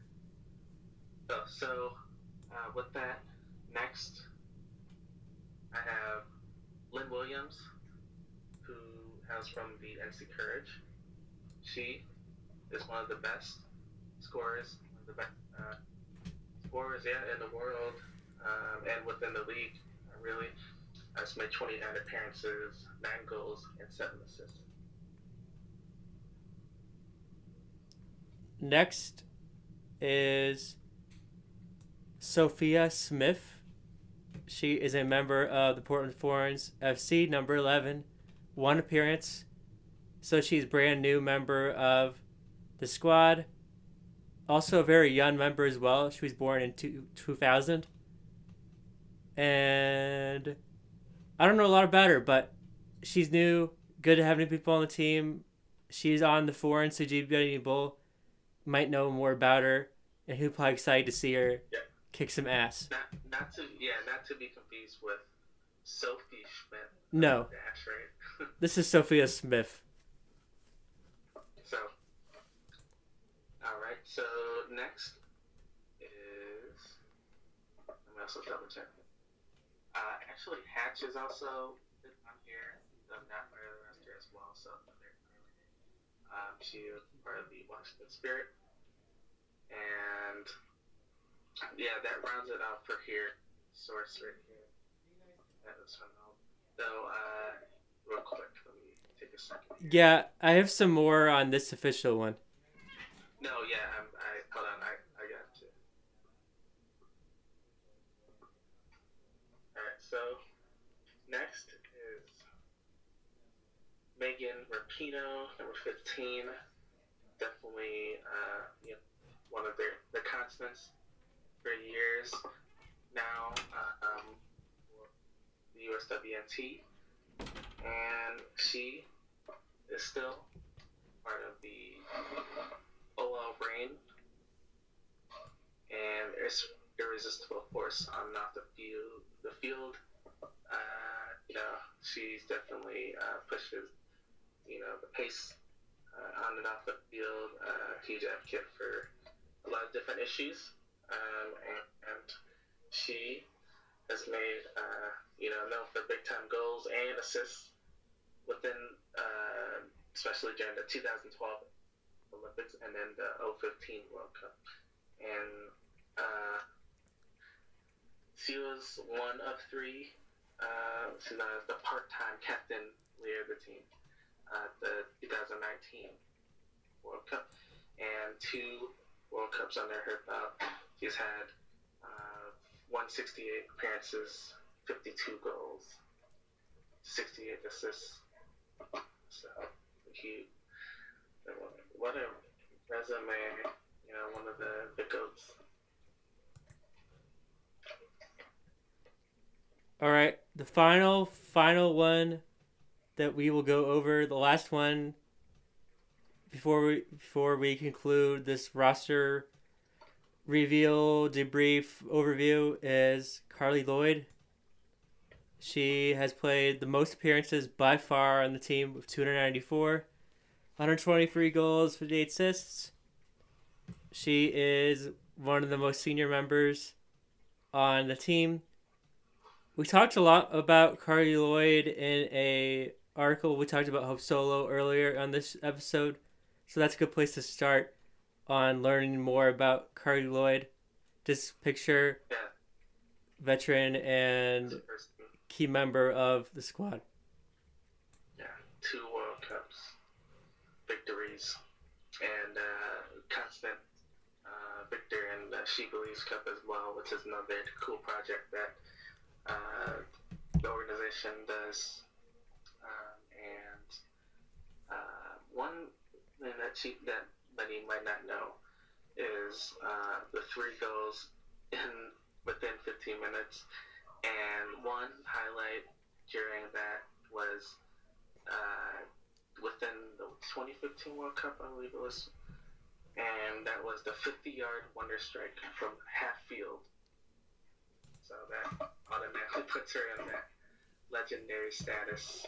And yeah, there's no one like her, and I don't believe there will be another one like her. Just one of the, and just amazing story too. If you don't know her, she's being wanted to give up, and maybe not one of the best yet. She worked way up to it, and she is still. Yeah. All right, that concludes our roster reveal. Now we're going to quickly move to the United States game against Colombia. The lineups first. We'll get to the lineups, then talk a little bit quickly overview of the cool goals, big moments. This is a friendly that occurred on Monday at Exploria Stadium, home of the Orlando Pride in Orlando, Florida. So yeah, that's their home soil. First one at home in 313 days. This was on ESPN2, and I actually have just one of the full 5 things to know. So I have the Columbia squad ready as well. All right. First, in goal for the United States is Alyssa Nair. Defense is Kelly O'Hara, Abby Delkemper, Becky Sauerbrunn, Crystal Dunn. Midfielders, Samantha Mewis, Julie Ertz, Lindsey Horan, and forwards, Lynn Williams, Carly Lloyd, and Megan Rapinoe. And on the bench, substitutes, Emily Sonnet, Rose Lavelle, Christy Mewis, Margaret Pierce, Jane Campbell, Sophie Smith, and Katrina Macario. For Colombia, we have goalkeepers options: Natalia Geraldo and Sandra Sepulveda and Valentina Gonzalez. For defenders, we have Kelly Ibarguen, Daniela Arias, Orianica Velasquez, Horlin Carabali, Carolina Arias, Kelly Casado, and Nancy Acosta. For midfielders, 5, we have Diana Espina, Ana Huertas, Maria Camila Reyes, Daniela Montoya, Jessica Caro. And forwards have Tana Romero, Gisela Robledo, Catalina Usme, Ingrid Guerra, Manuela Pavi, Linda Casero is familiar. It might be sisters. Yeah, different folks. And finally, Liana Salazar. Yeah, they're in the same club, so yeah, they looks like they're related. Let's see, Caseta. And a few things to know about Colombia is just briefly that they have a history of World Championship meetings. This between the two. Now Peel was involved in that. Kristen Press earlier. Championship degree, a youth movement such as Linda Caicedo, that's 16 years old, and along with their most experienced player, midfielder Diana Ospina, 7 goals, 54 caps, that's with the Panthers. And then also experience in the CONMEBOL competition. Currently ranked 26 in the world, second in South America behind Brazil, which is how we saw them in, Brazil usually with whether men or women, very good. Copa America, those Pan American games they've been involved in as well. So into the action. We are in this international friendly home soil in Orlando. So let's begin.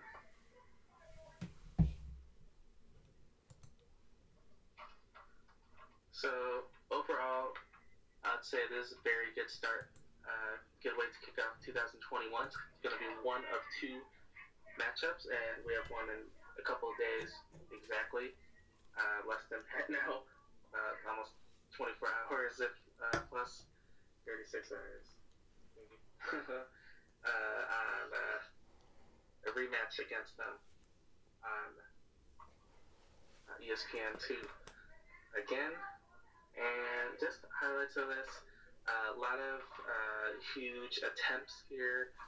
I definitely give credit to each of the forward midfielders for their efforts.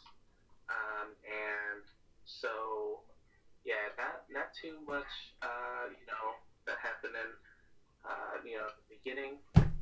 Though I will say that Megan Rapinoe, she had the 2 crosses, and that's the passes that go diagonally and sets up for a goal. And she had one that went to Haran, and that was a very close header that occurred in the 43-minute mark. And then Crystal Dunn, wow, her with the near goal at the 13:04 minute mark was quite amazing. And Dunn sporting a new look with the shorter hair right now. She's definitely letting her hair out with a new style, and not used to her with that shorter hair length. I believe it's cool. And then also with another highlight with Julie Ertz, our very own, nearly assisted the goal to Haran. Everyone loves to give it to Haran, or she just finds like the perfect moment to be in the perfect place at the perfect time for a shot that landed in the goalkeeper's arms, super close. We saw that occur multiple times, and this one at 27-minute mark. And also with Lynn Williams, she had quite a few attempts. Definitely one of the most dangerous out there, whether in club or out here. She's been a force to be reckoned with since joining the national level. And so, her, definitely wants to have someone like her on your squad. So, yeah, Lynn Williams, she had a cross to a near goal as well. She didn't quite get it throughout this matchup. which is fun.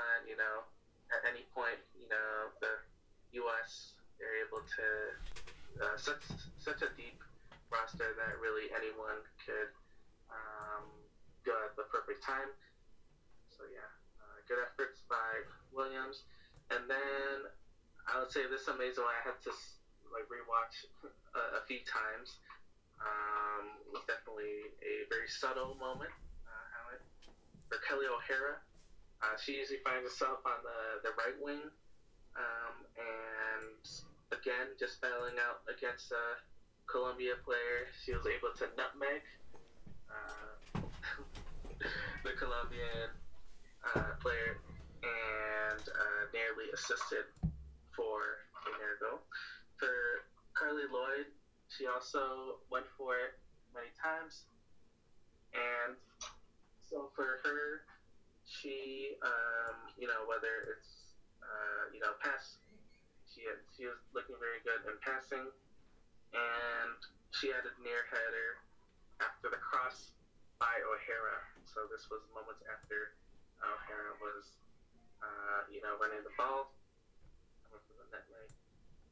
And a little bit surprising here how throughout the game, that we didn't get a goal for Haran. It's definitely one, if not, quote unquote, the old guard, come stepping back maybe. But really, in soccer, that tends to not happen. Like I say, at the perfect time, anything could happen. And so, props to Haran for being, really how she is in, all the games these last few years. Being 2018 NWSL MVP for good reason. Just her, she had many attempts for goals that were unsuccessful. Like I said earlier, with the headers, and also she had ones that were a punt went up too high, or the goalkeeper just very strong, too strong for us at points where could have went straight in, yet they're able to catch up. So, but so far, and a little bit more about this one. Quick second. Yes. So for us, again, we had on the bench we had Emily Sonnet, Lavelle, Kristen Mewis, and so she didn't start yet. Midge Purse, Jake Campbell, of course, Smith, Macario, Sonnet, Lavelle, Mewis, Christy Mewis, of course. Purse and Macario were able to sub in, and for us, and so we had Crystal Dunn, Haran, Rapino, even Sam Mewis later on sub out of this as a connection. Like I said, Carly Lloyd, no time to slow down. She went for the full 90 minutes plus, and I say this is a very maybe they could have made the change to what they had U.S. good work with the 4-3-3 formation this time. Usually that's the go-to. It could be like a 4-3-4 that's a safe choice for them. As Colombia with the 4-2-3-1 formation. And continue on. We had let's go back to the first attempt here and success for the U.S.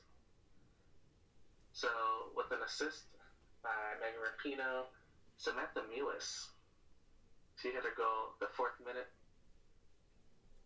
So right off the bat, kicking it off, real strong. And Manuela, Colombia had the yellow card late on. And it was a really nice,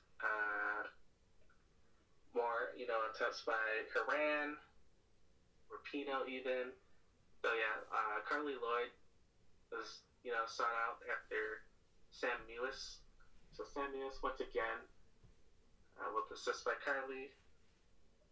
Got another goal at the 33rd minute mark. Colombia, they weren't able to score at all throughout this half, so that puts a stamp on the first half. At this point, we had last subs between both, and there was a slight moment where we thought that, what's happening here? What's the deal? A huge mix-up in the beginning. I guess it was a little bit from the yellow card that was given out from earlier at 40th minute mark. That was for Romero Soto of Colombia, the striker. So yeah, maybe going too rough right there, and that's a cause for the PK. So with that, once again, the powerhouse that she is coming from, arguably right now, Man City, and without question, NC Courage, powerhouse team. No surprises really. But being able to pick the right side or the correct side rather, to score is no easy feat. High pressure for not only the goalie, but really for the shooter as well. And I guess she was super warmed up. Pick the right side, pick the correct side. I usually do use the word correct though. Something wants me to use the right. She picked the left side, which was correct. The goalkeeper wasn't able to save that, and went into the net for a PK goal. Third one for Samantha Mewis. She was ready to call it for the night. So 3-0 now for U.S. as a little bit later on, subs. Rosabelle coming in for Mewis. And at the same time, Haran is out. I believe that was after so many headers, and I know that she had a flop that was or a fall that was caused by didn't call for a yellow card. So yeah, it was a fall that was really rough, made by one of the Colombian players. And in comes Christy Mewis, making her first start, her debut for the U.S. WNT. Very exciting. And continuing on, we go towards the conclusion, where it was the coming out party, the huge celebration for the family, I'm sure. I like that delayed reaction that was shown. I guess once you notice that you're possibly on camera, you kind of start to overact or just start doing something more than you start acting a little unnatural. Though yeah, I mean the excitement was there. It was almost meant to happen by design. Something first pair to do this between sisters in a single game, at least in the U.S. U.S. Soccer history, and that comes the 85th minute mark. We have with an assist by the GOAT Carly Lloyd to a successful goal by Christy Mewis. And that put the U.S. up 4-0. And number 22, their midfielder for the Houston Dash, also 2020 Challenge Cup winner,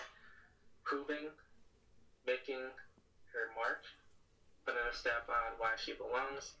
And again, back to that delayed reaction. I saw Sam Anthony's once again in the crowd, just casually clapping for her elder sister. Yeah, I mean, I guess that's how younger sibling can be. So yeah, then like a few seconds later, I guess when she noticed, like oh, there you go. Let's get excited, and yeah, amazing moment for the Mia sisters, and I don't believe it'll be replicated. We might see more of that. So yeah, this is very promising. Again, that someone coming in. We've seen it happen with the Thorns FC, and in last year with the Sky Blue FC. Really stepping it up. And even for the Red Stars, for Sarah Lubert, who was debuting for the first appearance during the fall series, just checked in from the bench and immediately scored within the first 2 minutes. So, and that takes us to the end, and 93rd minute mark.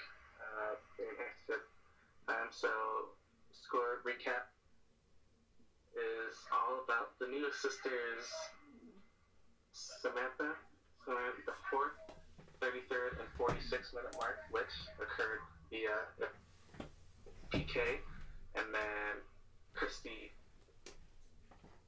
85th minute mark, I believe. So,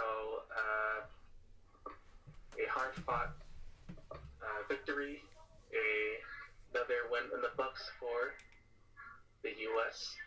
Women's National Team, 4-0.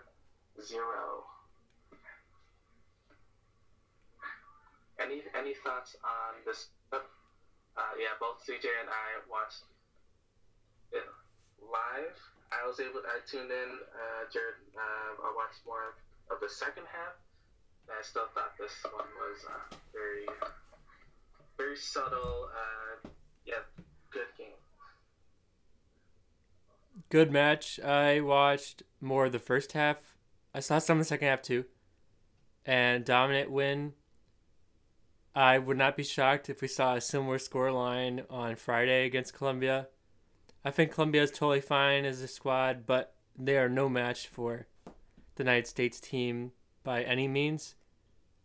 And alas, my good friends and fans of the Blog Sports Show, we have come to a close. Before we go, you say more, CJ? No, that's all I have. We just looked great. 4-0 W. Alrighty. So before we exit, I have some breaking news. As promised, we mentioned just a few seconds ago, international friendly, right? So, Brazil, Colombia, South America, we go. How about let's go all the way across the pond? Alright, so this is basically American versus European, and the Chicago Red Stars, they will be participating in what's called the IWC for short. So Chicago Red Stars to participate in the inaugural International Women's Cup. And this will involve Racing Louisville FC, and they'll join 2 UEFA Champions League clubs in the tournament. And so this is huge, and we'll dive into it. This is all going to happen in August. So I'm down the road, and at this point, I'm not sure if it's Racing Louisville that will team up with them, there's going to be 4 matchups in total, and it's going to be happening at the Racing Louisville FC's home, their home field. And so, yeah, more info at internationalwomen'sclub.com. More developments. We'll go over more future episode that's going to be out of Louisville, Kentucky. Very exciting.